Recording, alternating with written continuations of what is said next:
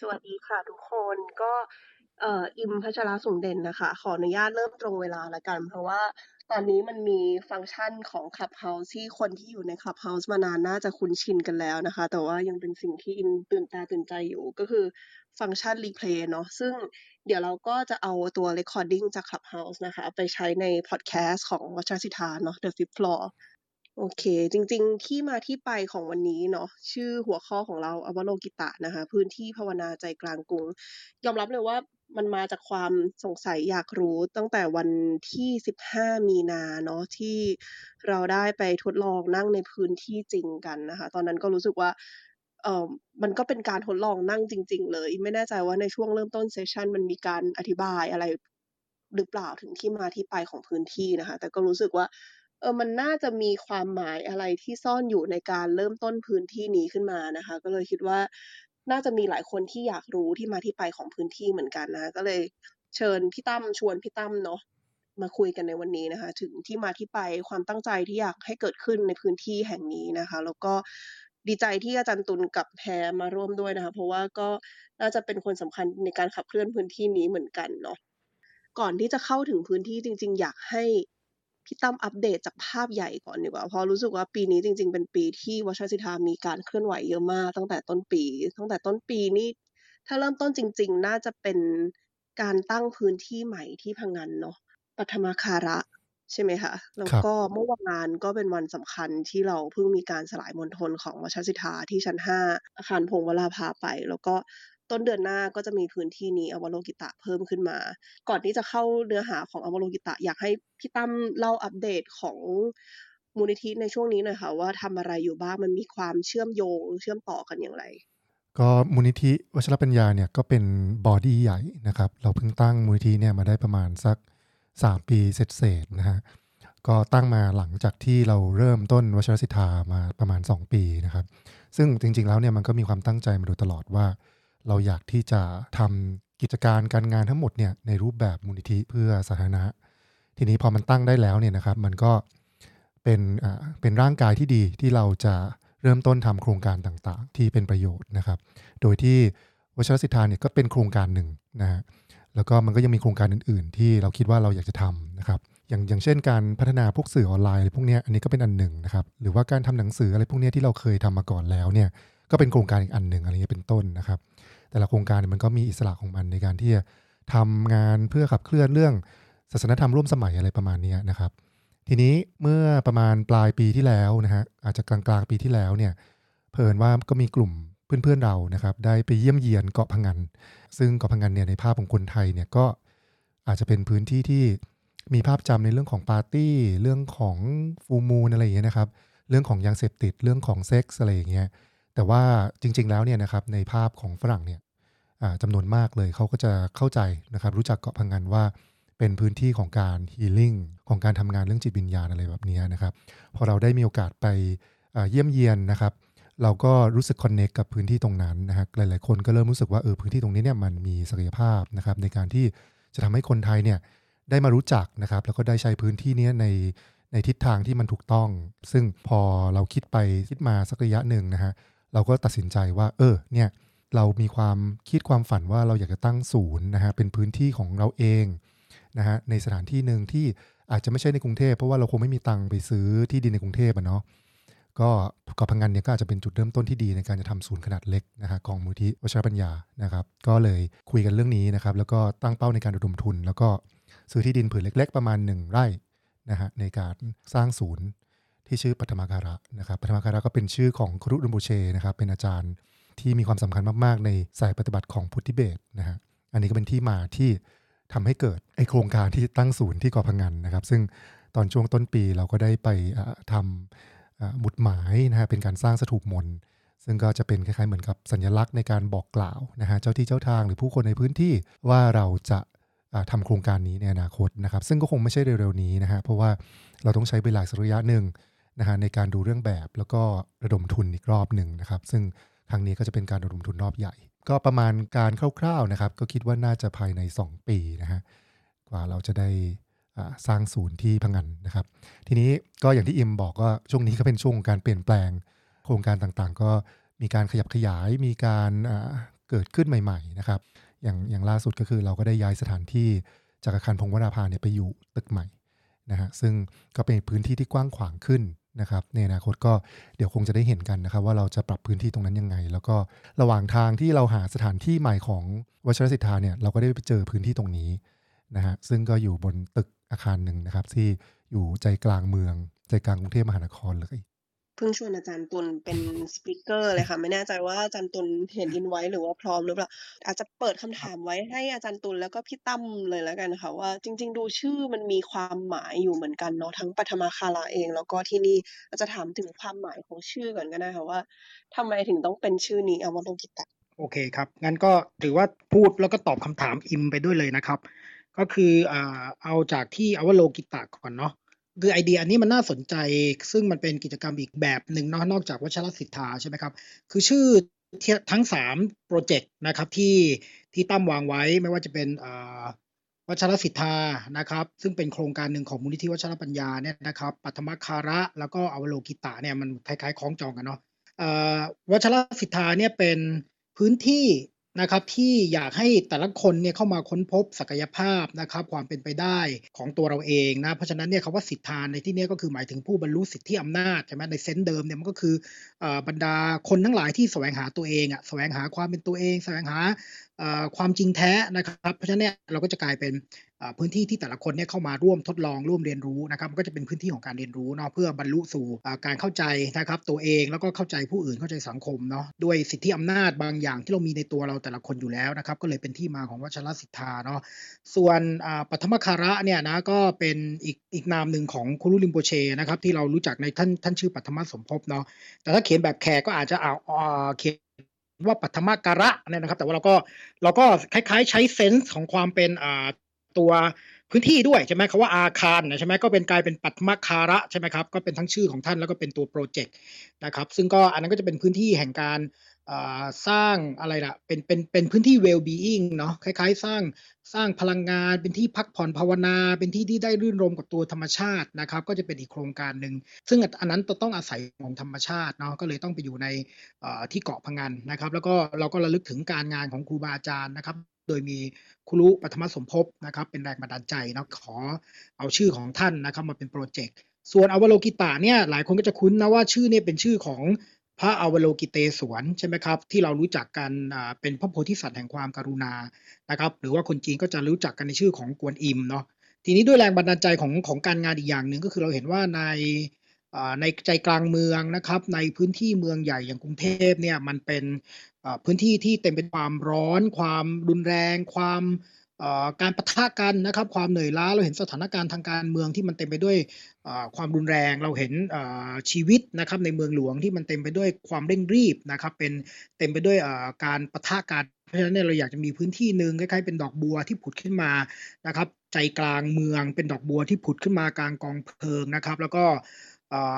เป็นพื้นที่ที่เราจะได้ค้นพบทั้งความสงบแล้วก็เป็นที่บ่มเพาะความเมตตากรุณาซึ่งเป็นสิ่งที่สำคัญมากๆในเวลานี้นะเพราะฉะนั้นเนี่ยด้วยคุณลักษณะของทั้งความสงบทั้งความเมตตากรุณานะครับแล้วก็อิมเมจที่เรานึกถึงดอกบัวเนี่ยมันก็เลยกลายเป็นชื่ออวโลกิตะนะครับซึ่งเป็นชื่อของพระอวโลกิเตศวรนะครับอันนั้นก็จะเป็นโปรเจกต์ที่เน้นเรื่องนี้โดยเฉพาะเลยก็เป็นพื้นที่ที่จะเป็นพื้นที่ของการภาวนานะครับเป็นหลักอย่างเดียวเลยนะครับก็ส่วนกิจกรรมก็จะเป็นเรื่องของวชรศิทธานะครับโอเคสุดยอดมากคือเหมือนชื่อมันก็มีความหมายแล้วก็มีเจตนาที่มันซ่อนอยู่นั้นอยู่เลยใช่ไหมคะก็คือเป็นการบ่มเพาะความเมตตากรุณาซึ่งอันเนี้ยอยากถามต่อเลยว่าด้วยกิจกรรมของพื้นที่ที่เท่าที่ได้ยินมาคือจะเป็นการนั่งภาวนาอย่างเดียว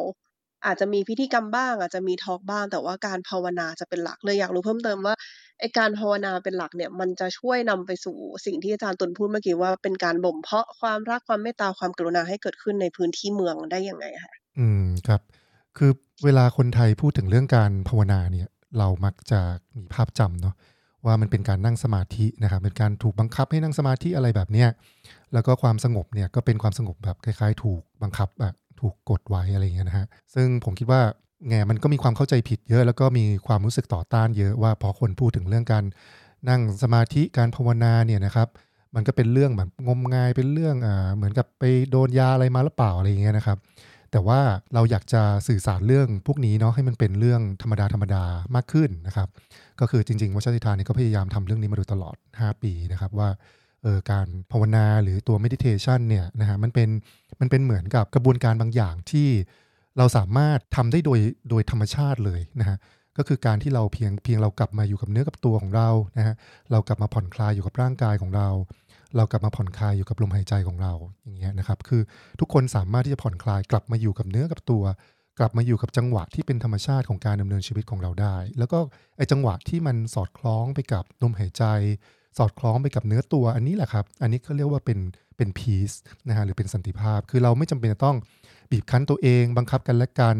นนะครับปฏิเสธสิ่งที่มันเกิดขึ้นในเนื้อในตัวของเราแต่เราสามารถที่จะมีพื้นที่นะครับให้มันสามารถจะอยู่กับตัวเราได้ทีนี้ผมคิดว่าอันนี้แหละนะฮะมันเป็นพื้นฐานของการพัฒนาสิ่งที่เรียกว่า peace นะครับหรือสันติภาพแต่ว่าในมิติอันเนี้ยเราจะเรียกมันว่าเป็น inner peace เนาะเริ่มต้นจาก inner peace ก่อนจะทำยังไงให้กระบวนการของการอยู่ตรงนั้นนะฮะการโอบอุ้มสภาวะต่างๆที่อยู่ในตัวเราเนี่ยนะฮะเราไม่ต้องไปต่อยหน้าใครเนี่ยนะครับเราสามารถที่จะอยู่กับอารมณ์ที่ขุ่นมัวอารมณ์ที่มันรู้สึกถูกทริกเกอร์นะครับความรู้สึกเหงาความรู้สึกโดดเดี่ยวความรู้สึกรักความรู้สึกโหยหาอะไรบางอย่างเนี่ยเราสามารถที่จะอุ้มสภาวะอะไรต่างๆที่เป็นมนุษย์ในตัวเราเนี่ยนะฮะอยู่ในใจเราได้อันนี้แหละครับผมคิดว่ามันเป็นพื้นฐานที่ไร้เงื่อนไขมากๆของการภาวนาเนาะคล้ายๆเหมือนเราต้องสีฟันเราต้องอาบน้ำเลยอะจิตใจเรามันจำเป็นต้องมีที่อยู่นะฮะซึ่งที่อยู่ตรงนั้นเนี่ยก็คือพื้นดินของความรู้สึกตัวในตัวเรานี่แหละถ้าเราอธิบายเรื่อง meditation เนี่ยแบบนี้กันมากขึ้นเนี่ยผมคิดว่ามันจะเป็นเรื่องที่สำคัญมากๆเลยอะที่เด็กๆเนาะการที่เราโตมาเราจำเป็นจะต้องมีพื้นที่หรือพื้นฐานแบบนี้ในชีวิตของเราแล้วก็ผมคิดว่ามันจะเป็นพื้นฐานเนี่ยที่เราจะสามารถสัมพันธ์ต่อกันและกันได้อย่างเปิดกว้างนะฮะสัมพันธ์ต่อสภาวะการทางสังคมที่มันมีความขัดแย้งมีความตึงเครียดเนี่ยได้อย่างเปิดกว้างมากขึ้นนะครับแล้วก็ผมคิดว่ามันก็จะเป็นอะไรบางอย่างที่สอดคล้องกับคุณค่าที่เป็นสมัยใหม่นะฮะก็คือความเปิดกว้างการเคารพต่อกันและกันการส่งเสริมเรื่องสิทธิเสรีภาพและความเสมอภาคอะไรแบบนี้นะครับมิติของการภาวนาแบบนี้เนี่ยเราต้องการส่งเสริมที่พื้นที่ใหม่ของเราก็คืออวโลกิตะนะฮะโดยผมคิดว่าการที่เราทำพื้นที่ที่มันเปิดทุกวันมันก็เป็นอะไรที่ท้าทายอยู่เหมือนกันเนาะสถานที่ที่ไม่ได้มีการสอนนะฮะไม่ได้มีการทำกิจกรรมแต่ว่าเป็นพื้นที่ว่างนะฮะที่เรามีตารางเวลาก็คือ5 โมงเย็นถึง3 ทุ่มเนี่ยนะครับ4 ชั่วโมงเนี่ยใครจะมาเซสชันไหนก็ได้นะฮะมันก็แบ่งเป็น4 เซสชันเนี่ยก็คือมานั่งมีเวลาว่างช่วงไหนก็มานั่งนะครับมาว่างวันไหนก็มานั่งแล้วพื้นที่นี้ก็จะอยู่ตรงนั้นเสมอนะครับคล้ายๆกับว่ามันเหมือนจะมีคนที่พร้อมจะอยู่ตรงนั้นให้กับเราอะนะฮะแม้ว่าจะไม่มีคนแต่ก็มีพื้นที่ตรงนั้นอยู่หรือว่าจะมีพื้นที่ตรงนั้นที่พร้อมจะรับฟังหรือพร้อมจะเปิดกว้างต่อสิ่งที่เราเป็นอยู่เสมออะไรแบบนี้ครับก็คิดว่ามันอาจจะเป็นเรื่องใหม่เนาะจริงๆผมคิดว่ามันก็ไม่ใหม่หรอกแต่ว่ามันอาจจะเป็นบางสิ่งบางอย่างที่มันคล้ายๆหลงลืมกันไปแล้วอะแล้วก็มองไม่เห็นความเป็นไปได้นั้นในสังคมไทยไปแล้วอะแล้วเราก็พยายามจะฟื้นฟูพื้นที่แบบนั้นนะครับกลับมาจริงๆรู้สึกว่าความท้าทายมันดูเยอะแยะเต็มไปหมดเหมือนกันเลยพี่ตั้มเมื่อกี้พี่ตั้มบอกว่า1ในความท้าทายคือเราจะเปิดทุกวันใช่ไหมคะคือ5 โมงถึง3 ทุ่มก็คือช่วงเวลาที่คนบริเวณนั้นน่าจะเป็นคนทำงานออฟฟิศส่วนใหญ่เนาะเลิกงานแล้วก็ความท้าทายอีกอย่างหนึ่งคือเข้าใจว่าจะเป็นพื้นที่ที่จะไม่มีการนำก็คือจะไม่ได้มีคนที่มานำภาวนาเป็นหลักเลยอยากรู้ว่าแล้วเราจะไปกันท่าไหนคะถ้าสมมติว่ามันเป็นพื้นที่แบบเป็นพื้นที่ว่างๆไม่ต้องมีใครนำใครเลยใครจะไปก็ได้ก็ไม่ต้องมีคนนำครับมันอาจจะดูประหลาดประเดิดในตอนแรกเนาะคนอาจจะทำตัวไม่ค่อยถูกอะไรเงี้ยนะฮะแต่ว่าคิดว่าโดยการออกแบบพื้นที่นะครับแล้วก็การสื่อสารธรรมชาติของพื้นที่ตรงนี้เนี่ยมันก็จะต้องใช้เวลาสักแป๊บหนึ่งนะครับแล้วก็ผมคิดว่ามันจะค่อยๆสร้างตัวคอมมูนิตี้นะครับของคนที่รู้จักพื้นที่ตรงนี้เนี่ยให้เพิ่มขึ้นนะครับผมหวังว่าอย่างนั้นนะคือโครงการของการทำสิ่งใหม่เนี่ยแน่นอนมันมีความเสี่ยงนะครับแล้วก็มันเป็นการคล้ายๆท้าทายขนบความเชื่อหรือว่าความคิดที่มีเดิมๆเกี่ยวกับเรื่องของการนั่งสมาธิหรือการมีพื้นที่แบบนี้แต่ว่าตัวเราเองเนี่ยก็เห็นคุณค่าของสิ่งนี้แล้วเราก็คิดว่าเราลองดูเราลองให้พื้นที่เนี่ยมันทำหน้าที่ของมันเองดูนะครับแล้วก็ผมคิดว่าเมื่อมันมีคนที่มาร่วมมากขึ้นนะครับแล้วก็มีคนที่รู้สึกเห็นคุณค่าของพื้นที่ตรงนี้มากขึ้นเนี่ยมันก็เหมือนกับว่าเราผัดกันมารดน้ำเนาะเราผัดกันมาดูแลดอกบัวดอกเนี้ยเราผัดกันมาดูแลไฟของประภาคารตรงนี้การนั่งของเราในแต่ละวันการที่เราดูแลจิตใจของเราแต่ละวันการที่เราเหมือนกับแผ่พลังงานของ Inner Peace นะครับหรือ Compassion ออกไปในแต่ละวันเนี่ยเราไม่รู้หรอกว่ามันจะไปสร้างความเปลี่ยนแปลงสังคมได้เมื่อไหร่ นะครับแต่ว่าผมคิดว่าอย่างน้อยเนี่ยนะครับมันยังมีสิ่งนี้เป็นเหมือนไฟนะครับที่มันส่องสว่างอยู่ตลอดเวลาก็หวังว่านะครับมันจะเป็นสิ่งที่สร้างแรงบันดาลใจเนาะแล้วก็อาจจะมีผู้คนเนี่ยที่มาร่วมกับเรานะครับอันนี้ก็พูดได้เท่านี้แต่ว่าเวลาทำจริงก็ไม่รู้ว่าจะเป็นยังไงเนาะแต่เราหวังว่ามันจะดำเนินไปในทิศทางนี้ก็คิดว่าเรายังยืนยันครับว่าลองดูว่าจะเป็นคนที่มาจากสายปฏิบัติไหนก็ได้นะครับอย่างน้อยก็เป็นคนที่มีพื้นฐานภาวนาหรือไม่มีพื้นฐานอะไรเลยก็ได้นะครับก็มานั่งด้วยกันนะครับให้พื้นที่ตรงนั้นน่ะมันสื่อสารด้วยตัวของมันเองว่าเวลาที่เรามานั่งเฉยๆแล้วมา develop สิ่งที่เป็น inner peace แล้วก็ compassion ต่อเพื่อนมนุษย์และสรรพสัตว์เนี่ยนะครับบรรยากาศของการนั่งด้วยกันตรงนั้นเนี่ยมันจะเป็นลักษณะยังไงน่าสนใจตรงที่ว่ามันเมื่อกี้ที่พี่ตั้มบอกว่ามันมีความแตกต่างไปจากขนบที่เราคุ้นชินกันเนาะที่บอกว่าปกติการภาวนาเราจะคิดถึงการต้องข่มตัวเองการต้องควบคุมตัวเองใช่ไหมคะแต่อันนี้มันจะค่อนข้างเป็นการภาวนาที่เปิดกว้างเดี๋ยวจะถามอันนี้เพิ่มเติมว่าการภาวนาที่เปิดกว้างในความหมายของพี่ตั้มแล้วก็อาจารย์ตุลด้วยเนี่ยมันเป็นยังไงแต่ขอถามเรื่อง inner peace ที่มันเชื่อมโยงกับเมื่อกี้ที่พี่ตั้มพูดว่ามันเป็นการขับเคลื่อนให้กับสังคมด้วยอันนี้มันเชื่อมโยงกันยังไงคะนี่ถามเพราะว่าจำได้ว่ามันมีคลาสหนึ่งที่วชศิธาเนี่ยแหละของแมรี่ถ้าจำชื่อไม่ผิดที่เป็น subtle activism แล้วเขาก็พูดถึงเรื่องนี้ไว้เนาะเขาก็บอกว่าแบบจริงๆในแต่ละวันในโลกเนี่ยก็มีคนทำงานภาวนาการทำงานแบบ inner peace ที่แบบเป็นการบ่มเพาะความรักความเมตตาอะไรพวกนี้เยอะมากอะไรเงี้ยแล้วเขาก็มองว่ามันเป็นการขับเคลื่อนจากตัวของเราเองแต่เวลาฟังอะไรพวกนี้บางทีมันก็จะเกิดคำถามแต่จริงๆอยากรู้ในมุมมองของพี่ตั้มอาจารย์ตุลแล้วก็คนในพื้นที่นี้ว่าไอเรื่องของการบ่มเพาะ inner peace เนี่ยมันจะนำไปสู่การแผ่ขยายกว้างไปในสังคมเราได้ยังไงเรื่องการบ่มเพาะ inner peace เนี่ยครับจริงๆผมคิดว่า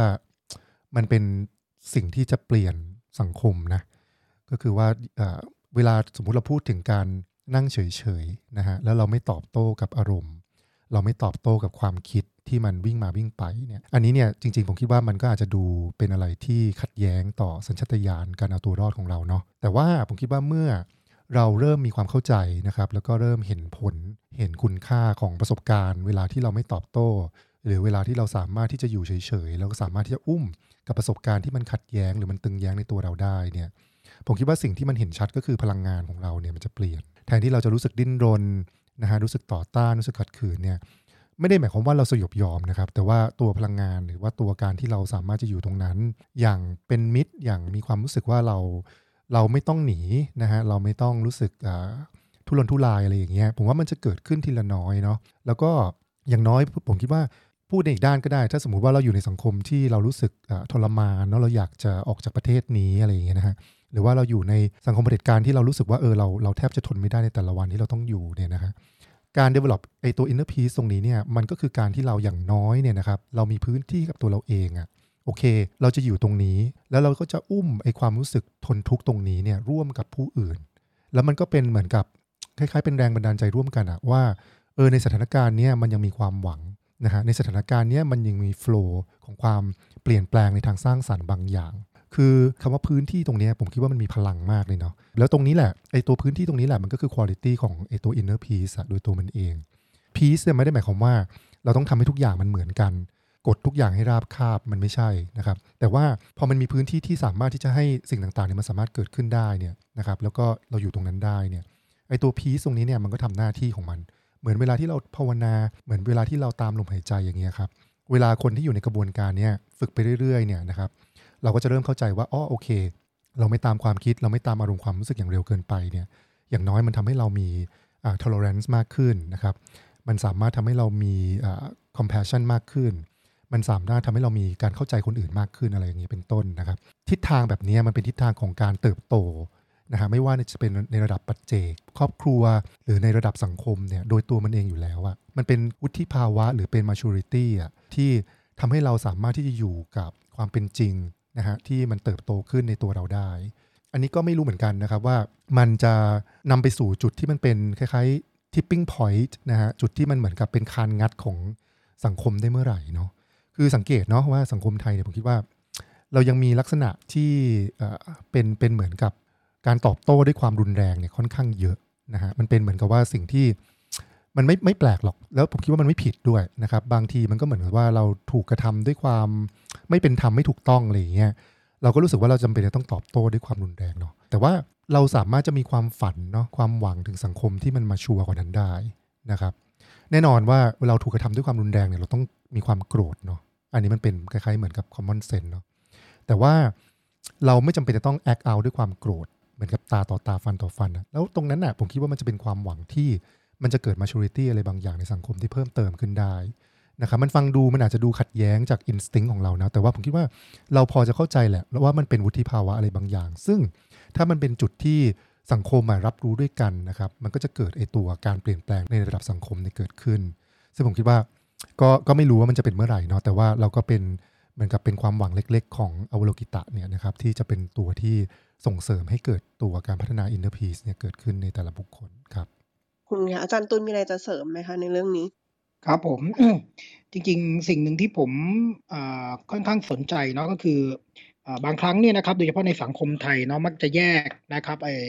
การปฏิบัตินะเรื่องโดยเฉพาะการฝึกฝนสันตินะครับในจิตใจออกจากการปฏิบัติการทางการเมืองสังคมเนาะคือคล้ายๆทำให้มันกลายเป็นสองสิ่งที่ไม่เกี่ยวข้องกันอะไรเงี้ยนะครับซึ่งผมคิดว่าจริงๆแล้วมันก็มีความเกี่ยวข้องกันอยู่นะครับเช่นเวลาเราพูดถึงที่ตั้มพูดถึง tolerance นะครับความอดทนอดกลั้นเนี่ยจริงๆtolerance เนี่ยมันเป็นรากฐานซึ่งมันต้องเกิดขึ้นจากการพัฒนาทางจิตใจเนาะมันก็ปฏิเสธไม่ได้ว่ามันเป็นเรื่องจิตใจใช่ไหมครับแล้วก็มันก็นำไปสู่ตัวกระบวนการเคลื่อนไหวนะครับในเชิงรูปธรรมอีกอย่างหนึ่งเพราะนั้นจริงๆแล้วการสร้างพื้นที่นะครับที่เราได้มาฝึกฝนการไม่ตัดสินนะครับฝึกฝนความอดทนอดกลั้นนะครับฝึกฝนที่จะมีสันติในจิตใจหรือการที่เราสามารถยอมรับนะครับสภาวะการต่างๆที่เกิดขึ้นนะครับในเบื้องต้นก่อนเนี่ยก่อนที่เราจะมีรีแอคชั่นกับมันแบบเป็นอัตโนมัติเนี่ยผมคิดว่ามันก็เป็นรากฐานนะครับสำหรับการที่เราจะสามารถเอาตัวรากฐานทางจิตใจเนี่ยไปสู่การปฏิบัติในรูปแบบต่างๆต่อไปเพราะว่าจริงๆเนี่ยมันไม่ได้เป็นสองสิ่งที่แยกออกจากกันนะครับแล้วผมก็คิดว่ามันก็เลยเป็นความท้าทายที่น่าสนใจนะว่าทำยังไงนะครับที่เราจะให้2เรื่องเนี่ยมันสามารถที่จะเข้ามาใกล้กันได้มากขึ้นด้วยนะครับเพราะว่า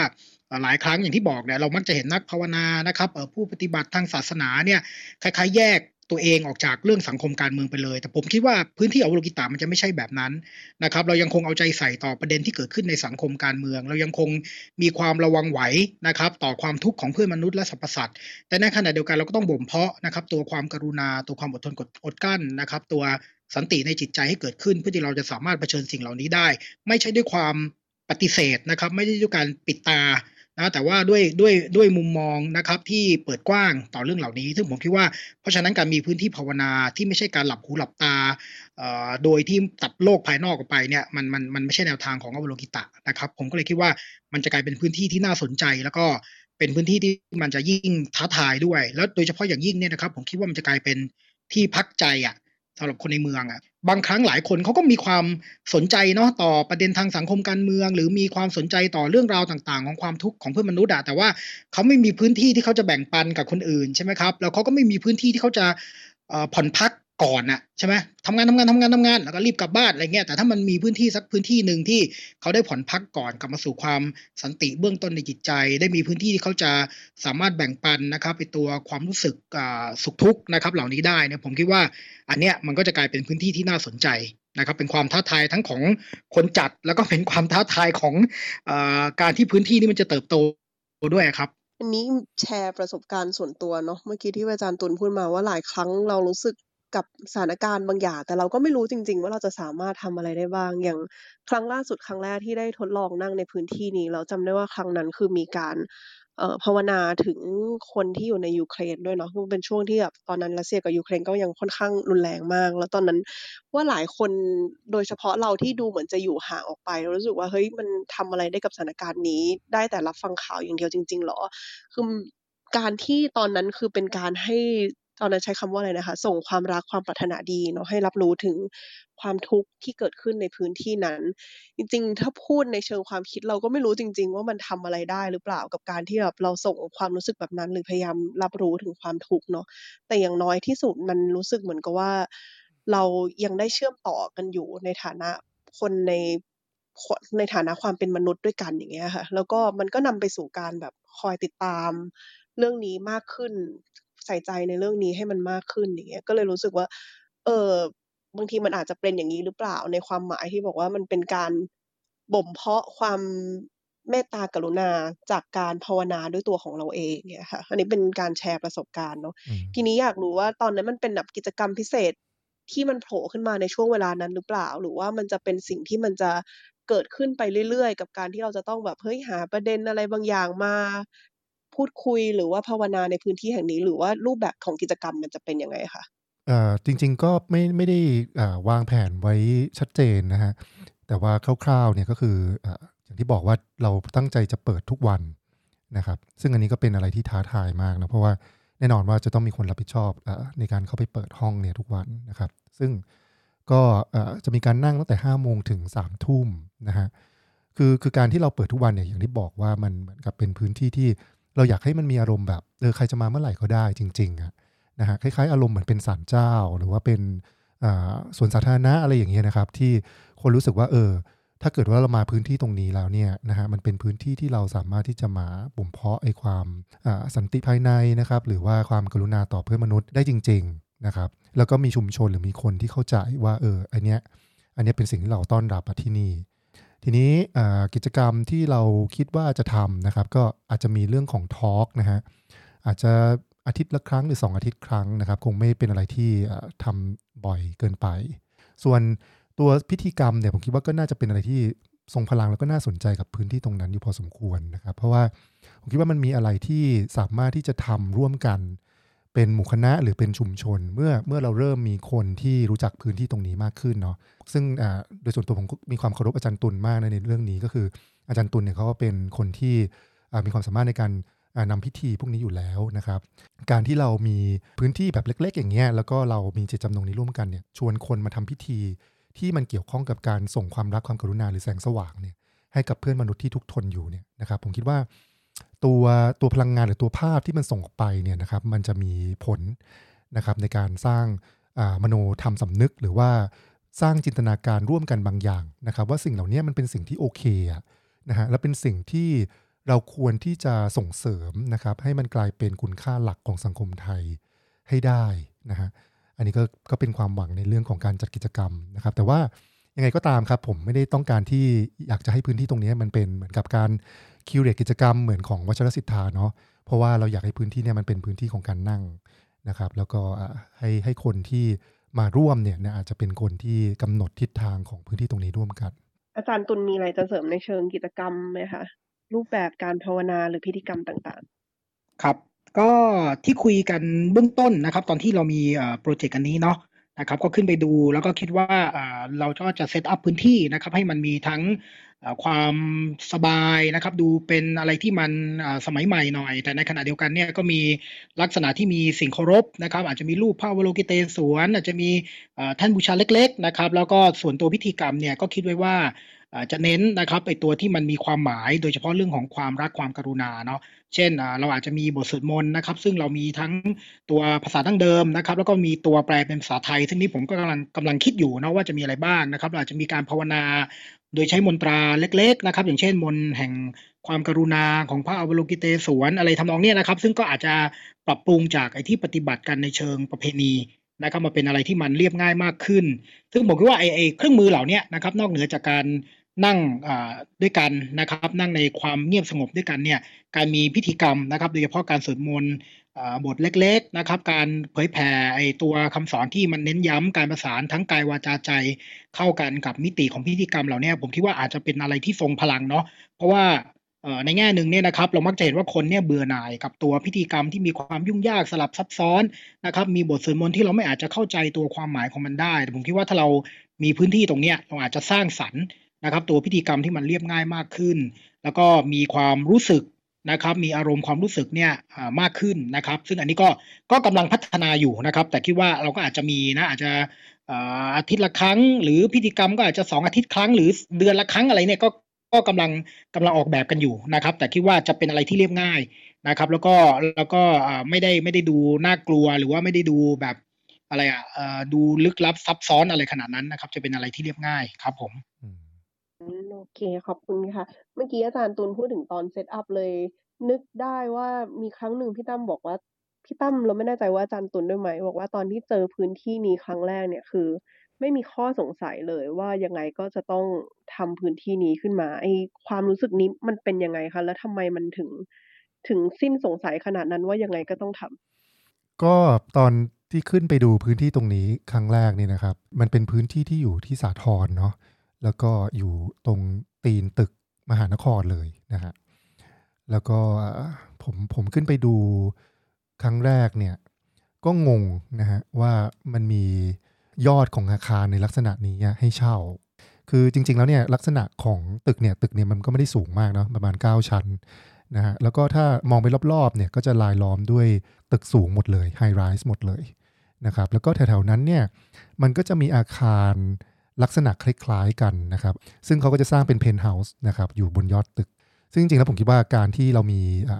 พื้นที่ลักษณะนี้เนี่ยที่มันดูเป็นยอดนะฮะของอาคารแล้วก็มีตัวระเบียงซึ่งก็คือดาดฟ้าของตึกเนี่ยนะครับที่เราสามารถจะออกไป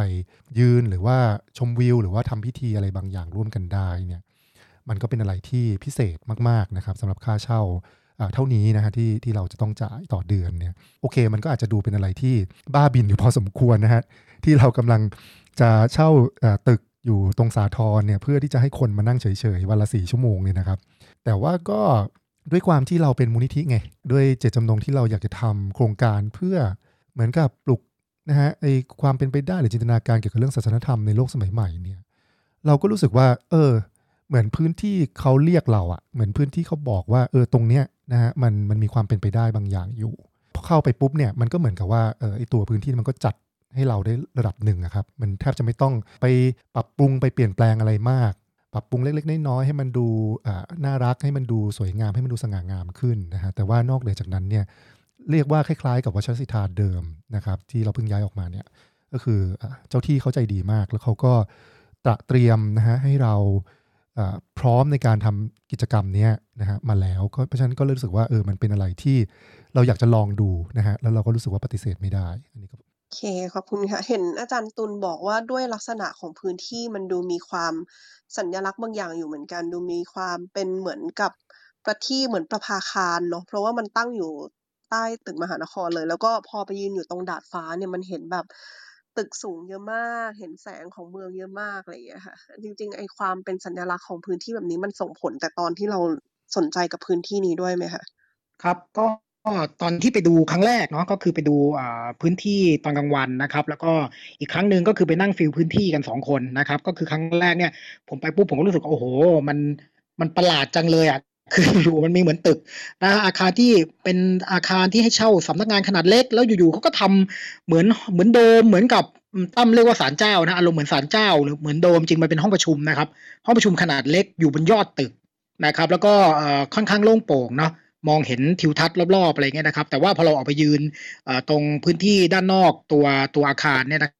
ครับที่มันมีดาดฟ้าอยู่นิดหน่อยเนี่ยเราก็จะเห็นว่ามันถูกรายรอบนะครับด้วยตึกใหญ่เพราะว่ามันอยู่ใจกลางกรุงเทพเลยใช่ไหมครับเรามองไปเห็นตึกมหานครตึกนู่นนี่นั่นแสงวิบวับวิบวับมันอารมณ์เหมือนกับเฮ้ยเราเป็นอะไรวะเนี่ยเราคือประภาคารหรือเราเหมือนอาคารดอกบัวเล็กๆที่ล้อมรอบอยู่ด้วยสังสารวัตรใช้ฟีลลิ่งประมาณนั้นนะครับมันเหมือนเราอยู่ท่ามกลางความเจริญสุดขีดแล้วก็แต่เราเป็นมุมเล็กๆที่เรามองออกไปแล้วเราก็เห็นภาพของเมืองกรุงทั้งหมดเนี่ยนะครับแต่ในขณะเดียวกันมันให้ความรู้สึกถึงเราสามารถแผ่อะไรบางอย่างออกไปจากพื้นที่นั้นได้ด้วยคือมันไม่ได้เป็นพื้นที่ที่ปิดมองไม่เห็นข้างนอกรอบๆนะครับแต่มันก็อยู่รายรอบด้วยไอ้สภาวะของความเป็นเมืองนะครับที่เห็นแสงสีของเมืองกรุงมันเป็นอะไรเป็นอารมณ์ที่อธิบายไม่ค่อยถูกว่ามันยังไงนะครับแต่ในขณะเดียวกันเนี่ยเราก็เมื่อเราไปฟีลพื้นที่เนาะอีกครั้งหนึ่งเนี่ยนะครับในช่วงเวลาที่พระอาทิตย์ตกนะครับค่อยๆเห็นจากแดดบ่ายแล้วก็เปลี่ยนเป็นพระอาทิตย์ตกแล้วก็เปลี่ยนเป็นเวลากลางคืนเนี่ยผมกลับรู้สึกว่าโอ้โหมันก็เป็นพื้นที่ที่ทรงพลังในการที่เราจะนั่งอยู่ตรงนั้นด้วยโดยที่เป็นการนั่งที่เราไม่ได้ตัดขาดจากโลกเลยเราจะมองเห็นโลกทั้งหมดมันค่อยๆเปลี่ยนนะครับผมคิดว่าอันนี้ก็เป็นจุดเด่นที่มันค่อนข้างน่าสนใจมากๆเกี่ยวกับพื้นที่ด้วยครับมันให้ความรู้สึกอะไรก็ไม่รู้สักอย่างหนึ่งกับเราแล้วมันก็เลยกลายเป็นคล้ายๆจุดดีของตัวพื้นที่เองนะครับก่อนที่เราจะเข้าไปปรับปรุงเพื่อที่เราจะทำงานด้านการภาวนามันเหมือนอะไรก็ไม่รู้ดอกบัวกลางสังสารวัตรประภาคารในทะเลสังสารวัตรหรือมันอาจจะเหมือนกับมุมพักเล็กๆที่มันอะไรก็ไม่รู้นะฮะอยู่ท่ามกลางความวุ่นวายด้วยเช่นเดียวกันนะครับรู้สึกว่ามันมีคาแรคเตอร์คล้ายๆกับ วัชรศิลาที่เก่าอยู่เหมือนกันเนาะคือดูจากข้างล่างเนี่ยมันดูไม่น่าเชื่อเลยว่าข้างบนจะมีพื้นที่อะไรอย่างนั้นได้คือข้างล่างก็เป็นมินิมาร์ทเล็กๆเนาะขายร้านขายของชำแล้วก็เป็นตึกที่ก็รู้สึกว่าเป็นตึกที่ชื่อแปลกที่ตั้งอยู่กลางแบบสาทรซอย10อะไรอย่างเงี้ยแต่พอขึ้นไปแล้วมันสวยมากจริงๆตอนนั้นไปตอนกลางคืนเนาะไม่รู้ว่าตอนกลางวันเป็นยังไงนะตอนกลางคืนเรารู้สึกแบบโหจริงๆเพนท์เฮาส์สุดหรูกลางกรุงเทพก็อาจจะไม่ได้วิวอะไรขนาดนี้ทีนี้อยากรู้เพิ่มเติมว่านอกจากไอ้ความสวยงามของพื้นที่สัญลักษณ์ที่มันดูคล้ายเป็นประทีปหรือเป็นประภาคารบางอย่างเนี่ยจริงๆมันมีความตั้งใจที่จะให้มันเป็นพื้นที่ที่ดึงดูดคนกลุ่มใหม่ๆมาด้วยไหมคะที่มาร่วมแบบการภาวนาในรูปแบบนี้เป็นคนใจกลางเมืองคนทำงานคนเมืองทั่วไปอันนี้มันเป็นหนึ่งในความตั้งใจด้วยไหมคะก็คิดว่ามาด้วยกันนะครับทั้ง2เหตุผลนะฮะพื้นที่เนี่ยมันมีความสวยงามนะฮะแล้วก็มันเหมือนเป็นสัญลักษณ์นะมันเหมือนเป็นจินตนาการบางอย่างที่มันก็พาเราไปไกลเหมือนกันนะจริงๆถ้าเราคิดถึงความรู้สึกตรงนั้นหรืออินกับมันนะครับว่านี่มันเป็นเหมือนกับดอกบัวนะใจกลางเมืองหรือเป็นประภาคารที่ส่องแสงสว่างท่ามกลางความมืดมิดอะไรแบบเนี้ยแล้วเราได้ไปนั่งอยู่ตรงนั้นกับจินตนาการเนี้ยจริงๆผมว่ามันก็อินนะให้ความรู้สึกว่ามันมีความหวังมันมีความเป็นไปได้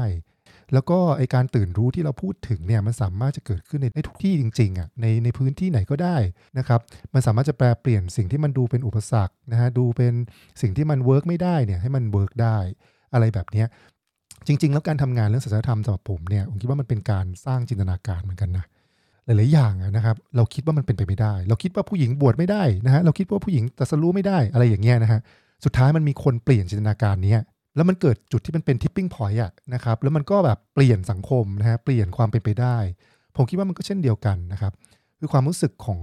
กรุงเทพเนี่ยผมคิดว่าโอ้โหมันค่อนข้างมีความสิ้นหวังอยู่เยอะถ้าเทียบกั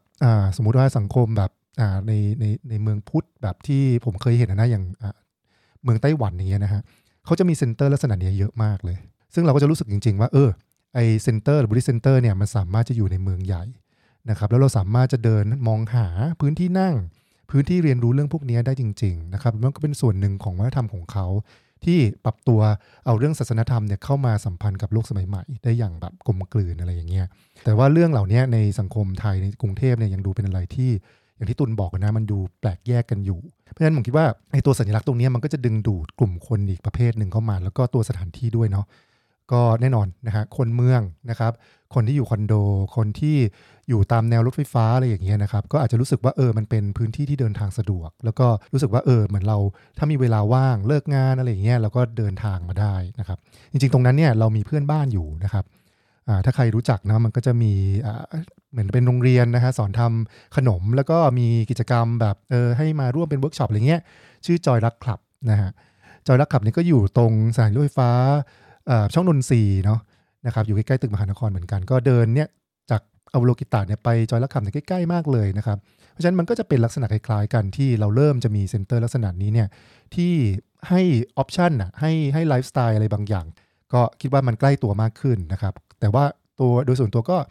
ยังไม่รู้นะครับยังไม่รู้ว่าพอมันทำจริงแล้วเนี่ยกลุ่มคนที่จะเดินเข้ามาหาพื้นที่ตรงนี้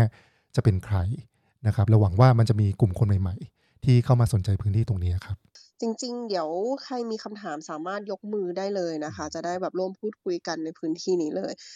เมื่อกี้พี่เอ๋ส่งข้อความมาพี่เอ๋อยากถามเองเลยไหมคะหรืออาจจะถามแล้วถ้าพี่เอ๋มีอะไรถามเพิ่มเติมค่อยถามเพิ่มเติมก็ได้เนาะพี่เอ๋ถามมาว่าพื้นที่นี้สามารถเปิดให้เข้าร่วมออนไลน์ได้ด้วยไหมคะหรือว่าจำเป็นที่จะต้องเป็นออนไซต์อย่างเดียวก็คิดว่าเป็นออนไซต์ครับอันนี้เราอยากจะทำเป็นแบบพื้นที่ออนไซต์รู้สึกเหมือนกับว่าเป็นพื้นที่จริงที่อยู่ตรงนั้นนะคือผมก็รู้สึกนะว่าจังหวะของที่เรามาทำอโบโลกิตะเนี่ยนะครับมันก็อาจจะเป็นจังหวะที่คนก็เริ่มอาจจะรู้สึกเหมือนกับว่าไลฟ์สไตล์มันเปลี่ยนเนาะหลายๆอย่างมันก็เข้ามาสู่โลกออนไลน์ไปหมดเลยนะครับแล้วก็อาจจะง่ายกว่าสะดวกกว่าอะไรอย่างเงี้ยที่จะทำพื้นที่ออนไลน์ซึ่งจริงๆแล้วเนี่ยตัววัชรศิลธาหรือตัวมูลนิธิเองเนี่ยก็ออฟเฟอร์พื้นที่ออนไลน์ตรงนี้ค่อนข้างเยอะอยู่แล้วนะครับอันนี้ก็จะเป็นอีกโปรเจกต์ที่เราคิดว่าเราอยากจะลองทำงานกับพื้นที่จริงเนาะคือคล้ายๆกับว่ามันเป็นโฮมเบสอะไรบางอย่างที่เวลาคนรู้สึกสับสนเดียวดายอะไรอย่างเงี้ยเขาไม่ต้องไปเดินห้างแต่เขาสามารถจะเดินเข้ามาที่พื้นที่ตรงนี้ได้แล้วเขาจะรู้ว่ามีคนอยู่เราไม่ต้องคุยกันแต่เรานั่งด้วยกันแล้วมันก็อาจจะมีอารมณ์เหมือนกับว่า เราอยู่ตรงเนี้ยอาจจะเป็นการทำพิธีหรือการสวดมนต์หรือการนั่งเฉยๆนะครับเพื่อยังคงเป็นประภาคารของความรักความกรุณาอย่างต่อเนื่องบางทีมันอาจจะฟังดูเหมือนกับเป็นอะไรที่อุดมคติมากๆเลยเนาะที่ทำพื้นที่ลักษณะนี้นะครับแต่ผมก็คิดว่าไม่รู้เหมือนกันนะจะลองดูว่าเราจะดูแลไอ้ห้องเล็กๆห้องนี้ด้วยกันนะฮะได้ไหมอะไรอย่างเงี้ยลองดูครับสัญญาเช่า2 ปีนะฮะคุณเอครับ โอเคค่ะ อันนี้ก็เป็นเรื่องที่สำคัญเนาะเรื่องสัญญาเช่าแล้วก็เหมือนเป็นคอมมิตเมนต์บางอย่างว่าเราจะต้องทำให้มันเกิดขึ้นได้แล้วก็อยู่ได้ด้วยตัวของมันเองด้วยเนาะทีนี้พอพูดถึงเรื่องการจัดการพื้นที่เลยอยากจะถามทั้งพี่ตั้มและอาจารย์ตุลหรือว่าอาจจะเป็นพี่แพรก็ได้นะคะที่อยู่ในพื้นที่นี้ว่าแล้วเราจะมีการรันกิจกรรมในพื้นที่นี้กันอย่างไรเพราะมันดูจะค่อนข้างเปิดแล้วก็เชิญชวนให้หลายๆคนเข้ามามีส่วนร่วมพอสมควรนะเขาจะสามารถเข้ามาร่วมพื้นที่นี้ได้ยังไงบ้างคะครับพื้นที่ก็จะเปิดวันที่4นี้นะครับวันที่4เมษายนซึ่งจริงๆแล้วก็เป็นวันที่เราเลือกนะว่าอยากจะใช้โอกาสที่เป็นมงคลเนาะก็คือเป็นวันรำลึกนะฮะถึงท่านเชอเกมตุงปารินปุเชซึ่งก็คือวันตายของท่านวันปรินิพพานของท่านนี่นะครับเชอเกมตุงปารินปุเชก็เป็นอาจารย์ที่พวกเราเคารพนะฮะในสายปฏิบัติของพุทธิเบสนะครับก็จะใช้วันนั้นเป็นวันเริ่มต้นนะเป็นการนั่งวันแรกแล้วทีนี้การจัดการพื้นที่เนี่ยก็จะเริ่มต้นด้วยการชวนคนในคอมมูนิตี้ของวชิรศิทธานะครับก็วนเวียนกันมาเปิดห้องนะฮะก็จะเปิดห้องตอน5 โมงแล้วก็จะนั่ง4 เซสชั่นนะครับแล้วก็จะมีการสวดมนต์ง่ายๆตอนประมาณ 19:00 นนะฮะก็ตัวสเกจจูก็ประมาณเท่านี้นะครับแล้วก็ผมคิดว่าพอสักระยะหนึ่งเนี่ยเราอาจจะเริ่มรู้จักคนใหม่ๆมากขึ้นนะฮะคนที่เรารู้สึกว่าโอเคเขามานั่งประจำหรือว่าเขาแสดงออกว่าเขาสนใจโปรเจกต์นี้นะฮะคิดว่าพอหลังจากนั้นเนี่ยเราก็จะเริ่มเหมือนกับว่ามีสมาชิกที่มาช่วยกันรันพื้นที่ตรงนี้มากขึ้นระหวังว่าอย่างนั้นนะก็อันนี้ก็คือคิดไว้คร่าวๆนะฮะคือก็ต้องบอกตรงว่ามันไม่ได้มีแผนอะไรที่ชัดเจนนะฮะเรื่องว่าจะอยู่รอดไหมในแต่ละเดือนนี้ก็ไม่ได้มีแผนชัดเจนนะฮะถ้ามันไม่อยู่รอดจริงๆนะสุดท้ายมันก็จะต้องปรับเปลี่ยนรูปแบบไปอันนี้เราก็ไม่รู้แต่ว่าอันนี้คือเจตจำนงเบื้องต้นเลยที่เราอยากจะเห็นภาพว่ามันมีพื้นที่ที่คล้ายๆเซลฟ์ออร์แกไนซ์กันระดับหนึ่งนะฮะแล้วก็มีคนที่รู้สึกว่าวัตถุประสงค์ของโครงการนี้เขารู้สึกบายเขารู้สึกซื้อนะฮะแล้วก็เขาอยากจะมาร่วมรับผิดชอบหรือว่าร่วมสนับสนุนนะฮะในการจ่ายค่าเช่าในแต่ละเดือนอะไรอย่างเงี้ยก็เป็นเบื้องต้นที่คิดได้เท่านี้นะฮะแต่ว่าพอทำจริงก็อาจจะต้องดูกันต่อว่าจะเป็นยังไงครับก็ดูเหมือนการจัดพื้นที่นี้ก็ดูเป็นการภาวนาไปในตัวเนาะมีความแบบเคว้งไปด้วยกัน เปิดพื้นที่ก่อนแล้วเดี๋ยวดูว่าอะไรจะเกิดขึ้นจากตรงนั้นเนาะอาจารย์ตุลมีอะไรเสริมไหมคะกับการรันพื้นที่นี้ตั้งแต่5 โมงถึง3 ทุ่มของทุกๆวันจริงๆเหมือนที่อิมบอกครับมันก็ดูเคว้งไปด้วยกันนะครับก็คือก็คุยกับตั้มบ่อยนะว่าโดยพื้นที่เนี่ยมันก็มีค่าใช้จ่ายของมันใช่ไหมครับก็คือตัวค่าเช่าเนาะค่าน้ำค่าไฟอะไรเงี้ยนะครับซึ่งก็โมเดลที่เราจะจัดการเรื่องนี้ก็คงเป็นเรื่องของการรับบริจาคเนาะจากคนที่เข้ามาแต่นี่เราก็ไม่ได้บังคับนะครับก็คือเป็นสิ่งที่เขาอาจจะรู้สึกว่าเขาอยากมีส่วนร่วมในการสนับสนุนตัวพื้นที่นี้นะครับแต่ว่าถ้าไม่ได้ตามเป้าก็อาจจะยังไงอะไรก็ไม่รู้ฮะเราไม่รู้อะไรเลยฮะแล้วก็คิดว่าก็จะให้มันดำเนินไปสักระยะหนึ่งก่อนนะครับแล้วเราค่อยมาดูว่าเราจะปรับเปลี่ยนกันไหมหรือเราจะยังไงส่วนตารางแต่ละวันนะครับที่คิดไว้เนี่ยอย่างที่ตั้มบอกก็คือเราจะเป็นเซกชันของการนั่งก่อนนะโดยที่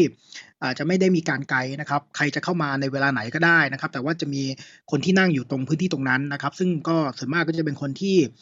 อยู่ในสังฆาวชรปัญญาเนาะจะทำหน้าที่ในการรับผิดชอบตัวพื้นที่นะครับแล้วก็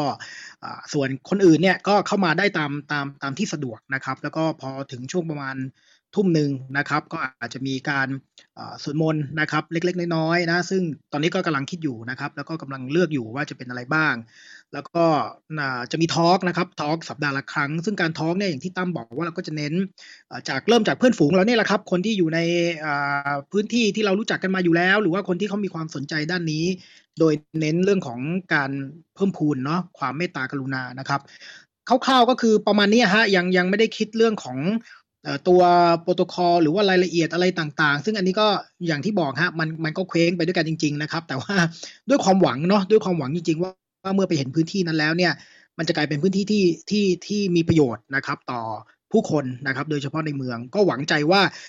เมื่อมีคนเข้ามาในพื้นที่ของเราจริงๆเนี่ยเขาก็จะมีส่วนร่วมในการออกแบบพื้นที่ร่วมกันด้วยอันนี้มันก็เป็นอิมเมจจากฝั่งเราเนาะของคนที่ดำเนินการจัดการพื้นที่นะครับแต่ว่าเข้าใจว่าเมื่อมีผู้คนเข้ามามีพลังแบบอื่นเข้ามาแล้วเนี่ย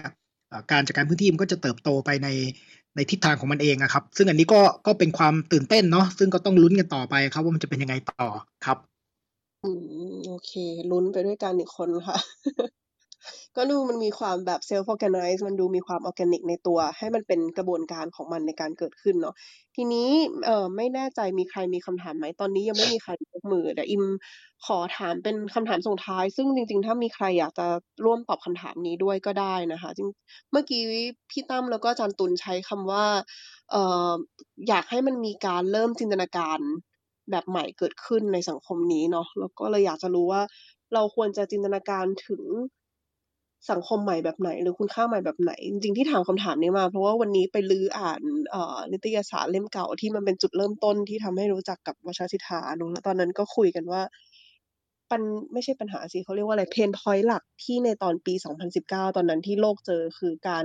ขาดความเชื่อมต่อกันเยอะแล้วเราก็พูดกันว่าพื้นที่แบบนี้มันน่าจะเป็นพื้นที่ที่ทำให้คนได้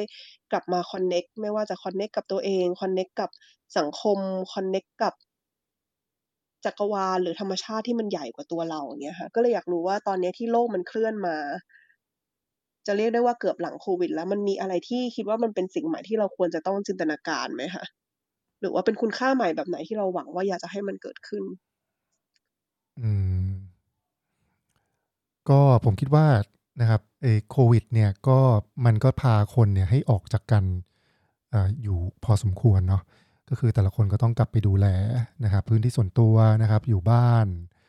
จัดการอะไรต่างๆแล้วก็ต้องมีทักษะอะไรต่างๆในการที่จะอยู่กับตัวเองมากขึ้นอะไรประมาณนี้นะครับแต่ผมคิดว่ามันมันก็เห็นเนาะว่าในระหว่างช่วงโควิดเนี่ยมันก็มีสถานการณ์โลกที่เปลี่ยนแปลงเยอะมากนะครับแล้วก็เรื่องสงครามเรื่องผู้คนที่ทนทุกข์นะฮะหรือว่าประสบกับสิ่งที่มันเรียกว่าเป็นความไม่เป็นธรรมหรือว่า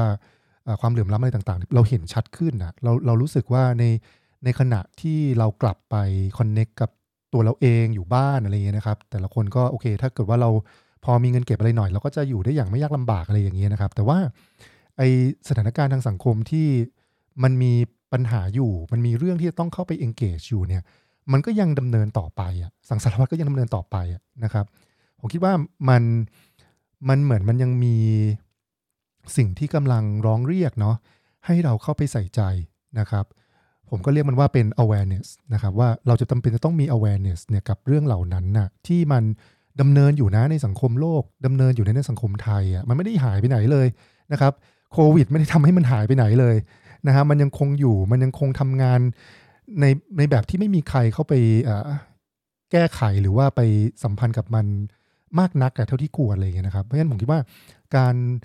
มีพื้นที่อวโลกิตะเนี่ยนะครับส่วนหนึ่งก็คือโอเคเริ่มต้นด้วยการ develop สิ่งที่เป็น inner peace นะครับหลังจากนั้นเนี่ยเราก็จะเพิ่มพูนสิ่งที่เป็น awareness นะครับของการตระหนักรู้นะฮะความทุกข์นะฮะความสับสนของสังคมที่เราแชร์ร่วมกันนะครับแล้วก็บ่มเพาะสิ่งที่เป็นความรักความกรุณาอันเนี้ยนะครับซึ่งผมคิดว่ามันเป็นมิติของ awareness ที่มันสำคัญมากๆเลยต่อไอสภาพที่เราเจอกันอยู่ตอนนี้นะครับผมคิดว่าไม่รู้นะส่วนตัวก็มันก็น่าจะมาพ้องกับสิ่งที่เรากำลังจะทำในโครงการนี้นะฮะว่าเราจะอยู่ร่วมกันด้วยการ connect กันด้วยการใส่ใจกันด้วยการ aware สิ่งที่มันเกิดขึ้นในพื้นที่ของสังคมที่เราแชร์ร่วมกันอย่างไรนะครับแน่นอนหลักเรารู้แหละว่าสังคมไทยตอนนี้มันมีความหดหู่สิ้นหวังอยู่นะครับเราตระหนักรู้ตรงนั้นแล้วหลายๆครั้งเนี่ยการตระหนักรู้ตรงนี้ก็ทำให้เราเนี่ยฉุดเราให้จ่อมจมลงนะครับแต่ว่าการที่เราตระหนักรู้ตรงนี้เนี่ยผมคิดว่าโอเคมีพื้นที่อย่างอวโลกิตะเนี่ยมันน่าที่จะสร้างนะฮะแสงสว่างแล้วน่าจะสร้างพลังงานอะไรบางอย่างนะครับที่ทำให้ไอการฉุดลงนะฮะจมลงของคนในสังคมเนี่ยสามารถที่จะมีความหวังสามารถที่จะมีพลังขึ้นมาได้นะฮะอันนี้ผมคิดว่าน่าจะเป็นวาระนะที่ผมมองเห็นว่าหลังจากโควิดแล้วเนี่ยสิ่งเหล่านี้มันน่าจะเป็นสิ่งที่จำเป็นนะครับแล้วก็การที่เรามีพื้นที่แบบนี้ไว้ก่อนไม่ว่าจะเป็นอวโลกิตะนะครับหรือว่าสถานที่ที่เกาะพะงันที่ชื่อปัทมาคาระที่เป็นศูนย์ของเราที่จะตั้งในสักปี2 ปีนี้นะครับ อย่างน้อยเราสร้างพื้นที่แบบนี้ไว้ก่อนนะฮะแล้วเมื่อมันมีความจำเป็นนะครับอย่างน้อยเรารักษามันนั่งไปไม่มีคน 2-3 คนก็นั่ง 4-5 คนก็นั่งอะไรอย่างเงี้ยนะครับพอถึงจุดที่มันมีความจำเป็นถึงจุดที่มันมีความทุกข์หนักหนาเนี่ยผมคิดว่าพื้นที่ตรงนี้เนี่ยมันจะมีความสำคัญมากๆครับขอบคุณมากค่ะ เดี๋ยวมีคนอยากร่วมแชร์นะคะ มีคุณณฐากับพี่เอนะคะ แล้วก็มีคุณพัทธิลา เดี๋ยวอาจารย์ตุลเข้าใจว่าต้องไปเตรียมตัวเอ่ออีกวงหนึ่งนะคะ จอม ตอ ข น วัญ ทุ่ มาตาม ครึ่ แล้ว ง ครับ จอมขวัญพี่ พี่ขวัญมาตามนะคะ ก็ขออนุญาตให้แต่ละคนร่วมแชร์สักประมาณ 3-5 นาทีเนาะโอเคเชิญเลยค่ะ คุณณฐาก่อนก็ได้ค่ะ ค่ะโจ้ค่ะอิมหวัดดีคุณโอ อิม เคสวัส คุ ดี ณวิ ค่ะ จักรหวัดดีค่ะอิม พี่โจ้ คุณวิจักรอาจารย์ตุลนะคะ ก็ไม่มีอะไรมากค่ะ แค่บอกว่า อยากจะขอบคุณที่ทำวัชรศิทธา แล้วก็ขอแสดงความยินดีที่มีพื้นที่ในการภาวนาใหม่ค่ะ ในส่วนตัวก็เพิ่งจะได้รู้จักการปฏิบัติแล้วก็ภาวนาในแบบวัชรญาณแล้วก็จุดประสงค์ที่ขึ้นมาก็คืออยากจะบอกว่า อยากจะร่วมสมทบทุนในการดำเนินการในพื้นที่ภาวนานี้ด้วยค่ะ แต่ว่าอิมรู้ว่าเราไม่ได้อยู่เมืองไทยนะแล้วเราก็อยากจะช่วยเหลือค่าใช้จ่ายอะไรอย่างเงี้ยค่ะ ก็คือทางวัชรศิทธาจะมีเปิด account PayPal บ้างไหมคะ เพราะว่าไม่สะดวกโอนเงินเข้าบัญชีที่เมืองไทยน่ะค่ะ ครับก็ยังไงทักมาที่หน้าเพจinbox page ได้ครับเดี๋ยวเราจัดแจงวิธีการให้ครับขอบคุณมากนะครับ ได้ค่ะ ครับ ได้ค่ะ ขอบคุณ ขอบคุณพี่โจมากค่ะ แล้วเดี๋ยวเรา ค่ะ คุย ข กั อน บ เรื่ คุ อง ณ นี้เพิ่มเติมก็ได้ค่ะพี่โจ ขอบคุณค่ะ ได้ค่ะ ได้ค่ะอิม สวัสดีค่ะ ค่ะสวัสดีค่ะ พี่เอเชิญเลยครับ ครับก็มาแสดงความยินดีกับเพื่อนๆนะครับก็จริงๆฟังแล้วก็รู้สึกว่าชอบสิ่งที่ตั้มกับตุลอธิบาย แล้วก็คิดว่ามันเป็นจินตนาการที่น่าสนใจ แล้วก็คิดว่าเป็นพื้นที่ที่สำคัญเลยแหละสำหรับทั้งสังคมแล้วก็ทั้งแบบคนที่จะต้องเจอเรื่องราวมากมายไก่กองเต็มไปหมดอะไรเงี้ยในกรุงเทพแต่ก็สนใจว่าเพราะว่ามันก็ดูมีความต่างจากวชิรศิทธาเดิมอยู่เหมือนกันเนาะเพราะว่านั้นมันเหมือนกับว่ามีกิจกรรมพิเศษที่มันก็ถูกคิดมาทีละครั้งอะไรแบบนี้แต่ตรงนี้มันเหมือนเป็นบ่อน้ำบ่อหนึ่งแล้วก็คนเยอะคนน้อยมันก็จะเกิดขึ้นอยู่ตรงนี้อะไรอย่างเงี้ยก็เลยสนใจว่าอยากถามแหละอยากถามว่าทำไมถึงคิดว่าวิธีการที่คนมานั่งด้วยกันเนี่ยมันถึงสำคัญแล้วเมื่อกี้ที่ฝากอิมถามว่ามันทำออนไลน์ได้ไหมเนี่ยเพราะส่วนตัวเนี่ยก็รู้สึกว่าในบางวันที่เราอาจจะมีความรู้สึกอยากจะไปนั่งด้วยเนี่ยแต่ว่าคนก็อาจจะเข้าไม่ถึงตรงนั้นน่ะจริงๆแล้วมีความรู้สึกว่าแค่เข้ามาฟังอันเนี้ยมันก็จะมีความรู้สึกว่าแบบเวลาที่เราแย่ๆอะไรเงี้ยพอมันมีคนนั่งอยู่อ่ะแล้วเราก็รู้สึกว่าเรานั่งกองอยู่กับเขาอ่ะมันรู้สึกดีขึ้นน่ะแต่ว่าถ้าเราไปเข้าไม่ถึงพื้นที่นั้นมันอยู่ในเมืองมากๆเลยรถติดขี้เกียจไปอะไรเงี้ยแรงไม่มีอะไรเงี้ยก็เลยถามว่าทำไมมันถึงคิดว่าการนั่งสดๆตัวเป็นๆมันถึงสำคัญอะไรอย่างเงี้ยครับขอบคุณครับครับเชิญคู่หูตอบไหมครับ ใครครับคู่หู ผมเหรอครับ ดมโรตี อ๋อ ผมรู้สึก โอ ว่า เคค เขา รับ อยู่ในห้องนี้แล้วเขาดูจริงจังมากเลยผมไม่กล้าเล่นกับเขาเลย อ๋อคุณเล่นได้ครับ คุณเล่นผมได้ทุกที่ที่คุณอยากเล่นนะครับ ผม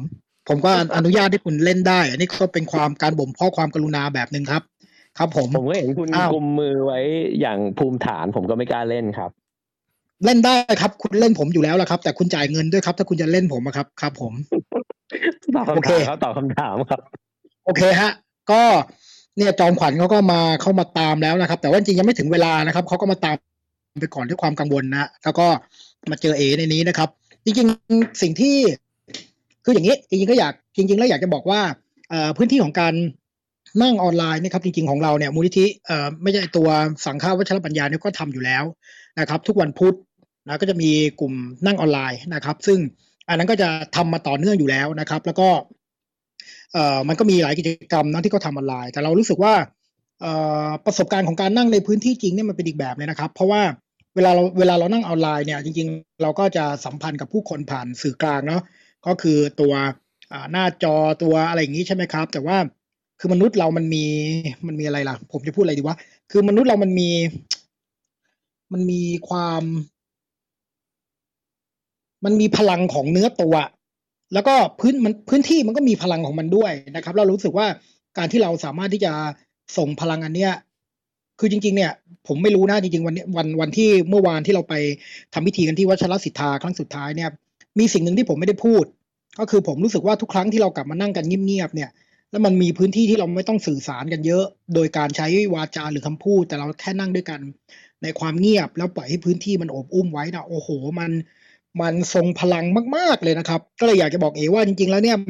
มันมีประสบการณ์ที่มันทรงพลังแบบนั้นอยู่ในพื้นที่จริงนะครับแต่ก็เข้าใจนะข้อจำกัดเรื่องของการเดินทางหรืออะไรเงี้ยซึ่งเอาจริงๆเนี่ยการที่เราไปเลือกพื้นที่ตรงนั้นเนี่ยเราก็คิดเรื่องนี้ไงเพราะว่าไอ้ตัวพื้นที่ตรงนี้มันไปโดยรถสาธารณะได้นะครับเช่นรถไฟฟ้าก็เดินนิดเดียวก็ถึงเพราะฉะนั้นเนี่ยเอาจริงๆแล้วเนี่ยมันก็เป็นการเอื้อต่อให้คนเข้ามาอยู่ตรงนั้นอยู่แล้วซึ่งผมก็คิดว่ามันมีประสบการณ์อันนั้นซึ่งมันค่อนข้างล้ำค่าอยู่นะครับถ้าเป็นไปได้ก็ยัง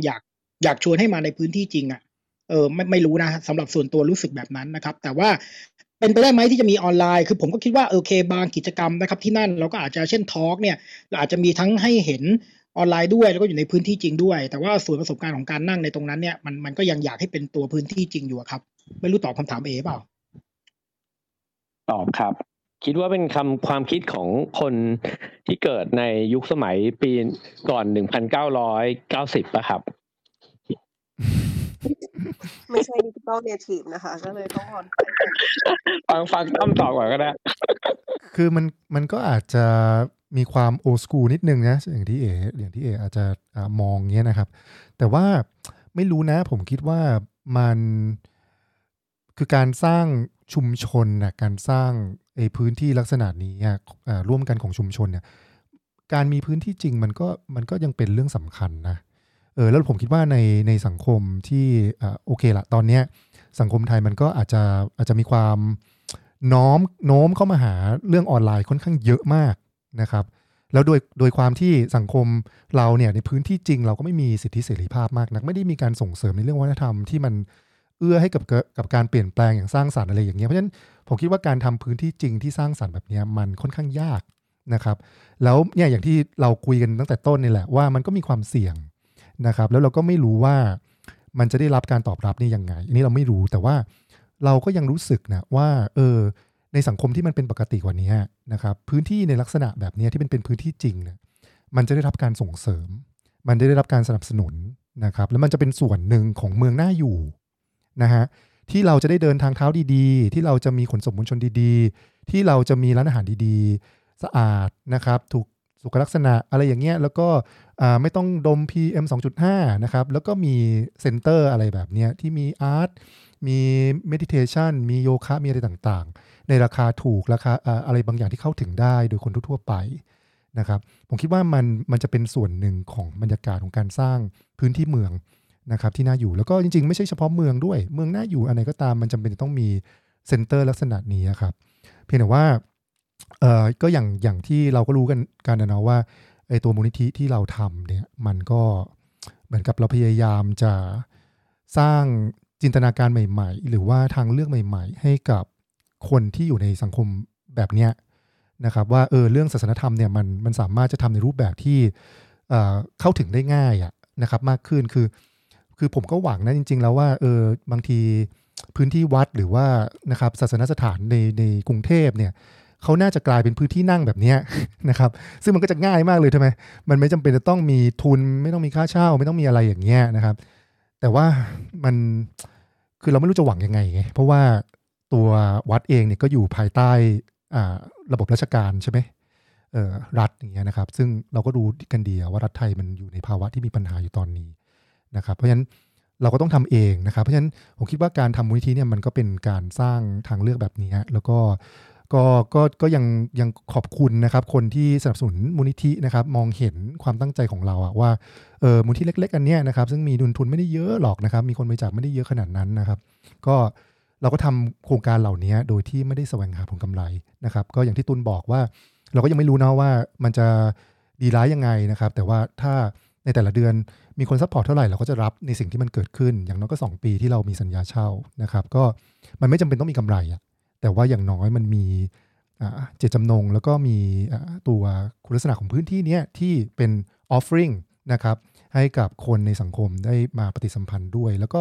มันอาจจะสร้างแรงบันดาลใจมันอาจจะสร้างจินตนาการใหม่ๆให้เกิดขึ้นได้นะครับอันนี้คือสิ่งที่เราหวังครับขอบคุณมากครับขออนุญาตอิมแวบเดียวอยากสะท้อนสิ่งที่ตั้มกับตุลตอบนิดเดียวก็คือว่าจริงๆเห็นด้วยอยู่แล้วนะครับแล้วก็เข้าใจในสิ่งที่อธิบายมาแล้วก็เห็นด้วยว่าเวลาเราไปนั่งอยู่ด้วยกันแล้วมันมีอยู่ในพื้นที่เดียวกันมันมีพลังที่ดีนะครับแต่ว่าที่ถามขึ้นมาเพื่อที่จะแบบแค่ลองแยงเข้าไปเฉยๆแล้วก็เห็นจินตนาการภาพหนึ่งว่าคือจริงๆแล้วเนี่ยคิดว่าคนที่มีความทุกข์หรือว่าแล้วโดดเดี่ยวเนี่ยมันมีอยู่เยอะนะแล้วก็เราก็เห็นผ่าน Facebook อะไรอย่างเงี้ยว่ามีคนที่จริงๆมีน้องที่แบบว่าไปยืนอยู่ตรงระเบียงแล้วถ่ายรูปเนี่ยหลายๆครั้งอะไรเงี้ยก็เห็นอยู่อย่างเงี้ยคือรู้สึกว่าบางครั้งเนี่ยคนที่มันแรงน้อยอะไรเงี้ยเนาะสมมติว่ามันก็มีพื้นที่ตรงนั้นแล้วก็สามารถเข้าถึงอะไรเงี้ยนะครับอันนี้ก็คือแค่ถามเฉยๆแล้วก็ยังคิดถึงเลยว่าในอนาคตถ้าเกิดว่ามันเป็นกิจกรรมที่คนเหมือนกับเก็ตมันอ่ะแล้วก็ทำได้เนี่ยมันอาจจะเป็นแบบที่ตั้มบอกก็ได้คือมันอาจจะมีช่วงเวลาหนึ่งในมหาวิทยาลัยที่คนนั่งร่วมกันในโรงเรียนที่คนนั่งร่วมกันหรือว่าอาจจะมีในบริษัทอะไรเงี้ยมันอาจจะเกิดขึ้นได้ก็ได้อะไรเงี้ยเพียงแค่ก็เลยคิดถึงว่าทำยังไงที่คนจะเข้าถึงสิ่งเนี้ยแล้วเขาก็สามารถเอาไปเมื่อเขาเก็ตแล้วเขาสามารถเอาไปทำอะไรบางอย่างได้ในส่วนของเขาเองอะไรเงี้ยก็เลยถามโยนเฉยๆครับผมขอบคุณอิมด้วยครับขอบคุณพี่เอมากค่ะจริงๆฟังพี่เออย่างนี้เราก็ตื่นเต้นเลยเนาะว่าพื้นที่นี้มันจะกลายร่างไปสู่อะไรบ้างในช่วงระยะเวลา2 ปีหรืออาจจะมากไปกว่านั้นนับจากนี้เนาะโอเคเดี๋ยวเข้าใจว่าตั้งวงเล่านะคะจะต้องไปเตรียมตัวกันตอน 20:30 นะคะเพื่อที่จะให้เราตรงต่อเวลากันเนาะ ก็เลยจะให้พี่ตั้มกับอาจารย์ตุลอัพแล้วกันค่ะว่าพื้นที่นี้จะเริ่มอะไรยังไงคนที่สนใจอยากจะมาเข้าร่วมเดินทางมาถึงพื้นที่นี้ได้ยังไงบ้างนะคะแล้วก็รวมไปถึงโครงการอื่นของวัชรศิลาในตอนนี้ด้วยค่ะครับเชิญตุลก่อนไหมครับตุลอยากจะพูดเสริมอะไรเหมือนกับเมื่อกี้กำลังจะครับก็ตอนนี้นะครับเป็นช่วงเวลาของความเปลี่ยนแปลงนะครับหลายๆอย่างนะครับของมูลนิธิวัชรปัญญานะครับแล้วก็มีโปรเจกต์อะไรเกิดขึ้นมากมายเนาะซึ่งเราก็ทั้งตื่นเต้น แล้วก็มีความกังวลอยู่ลึกๆนะครับแล้วก็มีความหวังด้วยในเวลาเดียวกันนะครับคือผมคิดว่าโดยเฉพาะพื้นที่อวโลกิตาเนี่ยมันเป็นพื้นที่ใหม่จริงๆนะเป็นโปรเจกต์ใหม่ที่เราเพิ่งคิดขึ้นมานะครับแล้วก็เลยคิดว่ามันก็ใกล้จะเกิดขึ้นในอีกไม่ช้านี้แล้วนะครับผมก็อยากจะฝากนะครับตัวกิจกรรมอันนี้เนี่ยไว้นะครับก็อยากให้คนที่ต้องการพื้นที่นะครับที่จะต้องมาผ่อนพักนะครับจะใช้ว่าผ่อนพักก็ได้นะถ้าเกิดรู้สึกว่ากลัวคำว่าภาวนาหรือกลัวอะไรคำว่านั่งสมาธิอะไรเงี้ยนะครับเป็นพื้นที่ที่เราจะผ่อนพักนะครับแล้วก็ผมก็คิดว่าในขณะเดียวกันเนี่ยมันก็เป็นความท้าทายภายใต้สภาพของสังคมการเมืองแบบที่เราเห็นกันอยู่ในปัจจุบันนะครับก็ไม่มีอะไรนอกจากอยากจะฝากนะครับให้มาร่วมกันนะในพื้นที่นี้เราลองมาทดลองนะครับเรามาทดลองร่วมกันนะครับที่จะสร้างสรรค์ไอตัวบางสิ่งบางอย่างขึ้นมาในสังคมไทยเนาะแล้วผมก็คิดว่าไม่ว่ามันจะประสบความสำเร็จหรือว่ามันจะล้มเหลวนะครับมันก็จะเป็นสิ่งที่งดงามนะครับที่จะเกิดขึ้นเนาะก็อยากจะฝากตรงนี้ครับขอบคุณอาจารย์ตุลค่ะพี่ตั้มอยากฝากอะไรไหมคะรวมทั้งที่ตั้งของสถานที่และการเดินทางต่างๆครับก็อวโลกิตะนะครับก็จะอยู่ซอยสาทร10นะครับอยู่บนอาคารตั้งหัวปักชั้น9นะฮะเราก็จะต้องเข้าไปที่ตึกนะครับผ่าน Security แล้วก็บอกว่าขึ้นชั้น9นะครับก็จะใช้ลิฟต์นะครับตัวที่2แล้วก็ขึ้นไปถึงชั้น7นะฮะจากชั้น7ก็จะเดินบันไดอีก2ชั้นก็ลึกลับนิดนึงนะอวโลกิตะก็จะเปิดบริการตั้งแต่วันที่4เมษายนนะครับเริ่มต้นเวลา 5 โมงเย็นจนถึง 3 ทุ่มทุกวันนะครับอันนี้คือความตั้งใจแรกของเราแล้วก็ถ้าเกิดว่าใครสนใจความเคลื่อนไหวอะไรต่างๆก็ไปดูได้ที่เพจ Facebook ของอวโลกิตะนะครับออ่างวอแหวนสระโอลอลิงนะครับกอไก่สระอิต่อเต่าสระอะแล้วก็อาจจะอยากฝากนะครับสำหรับคนที่ฟังแล้วก็เริ่มรู้สึกถึงภาพจินตนาการความหวังที่พวกเรา2คนหรือมากกว่านั้นนะครับของมูลนิธิทั้งหมดของสังฆาทั้งหมดเนี่ยที่มีร่วมกันในการสร้างสรรค์กิจกรรมหรือว่าโครงการต่างๆที่เป็นประโยชน์ต่อสาธารณะนะครับเราก็มีความตั้งใจจริงๆนะครับว่ามูลนิธิเล็กๆของเราเนี่ยก็จะทำกิจการการงานนะครับที่สร้างจินตนาการใหม่ๆให้กับเรื่องศาสนธรรมร่วมสมัยนะครับคราวนี้ตัวมูลนิธิเนี่ยก็เป็น องค์กรที่อยู่ได้ด้วยเงินบริจาคเนาะถ้าเกิดว่าใครที่รู้สึกนะครับสนใจแล้วก็อยากสนับสนุนนะครับก็สามารถที่จะไปเป็นsupporting member นะครับของมูลที่วชิรปัญญาได้นะครับก็เราก็จะมีเหมือนกับเป็นสถานะของสมาชิกอุปถัมภ์เนาะซึ่งบริจาครายเดือนละ500 บาทนะครับซึ่งทั้งหมดนี้ก็เป็นเงินทำบุญที่จะมาขับเคลื่อนนะครับให้โครงการต่างๆของมูลที่เนี่ยสามารถที่จะรันไปได้อย่างมั่นคงนะครับก็คิดว่ามันก็อาจจะเป็นรูปแบบของการทำบุญกับคนธรรมดานี่แหละครับที่มีความฝันความหวังที่จะทำอะไรดีๆเพื่อศาสนธรรมร่วมสมัยนะครับก็อาจจะไม่ใช่พระอาจจะไม่ใช่บริสุทธิ์ขนาดนั้นนะครับแต่ว่าก็นะผมคิดว่ามันยั่งยืนกว่าการที่รอให้สสมาสนับสนุนโครงการนะครับก็อันนี้บริจาคตรงเลยนะครับถ้าเกิดว่าใครสนใจก็สามารถจะมาเป็นสมาชิกอุปถัมภ์ของมูลนิธิได้นะครับก็เดี๋ยวจะฝากไว้ตรงช่องแชทแล้วกันเนาะว่าถ้าเกิดว่ามีใครสนใจนะครับได้เลยขอบคุณพี่ตั้มมากค่ะก็อย่างที่พี่ตั้มบอกใครจดไม่ทันนะคะว่าจะต้องใช้ลิฟต์ตัวไหนเดินขึ้นไปถึงลิฟต์ชั้นไหนแล้วเดินไปทางไหนต่อนะคะก็ติดตามได้ทางอวโลกิตะแล้วก็วชรศิทธาเนาะทั้ง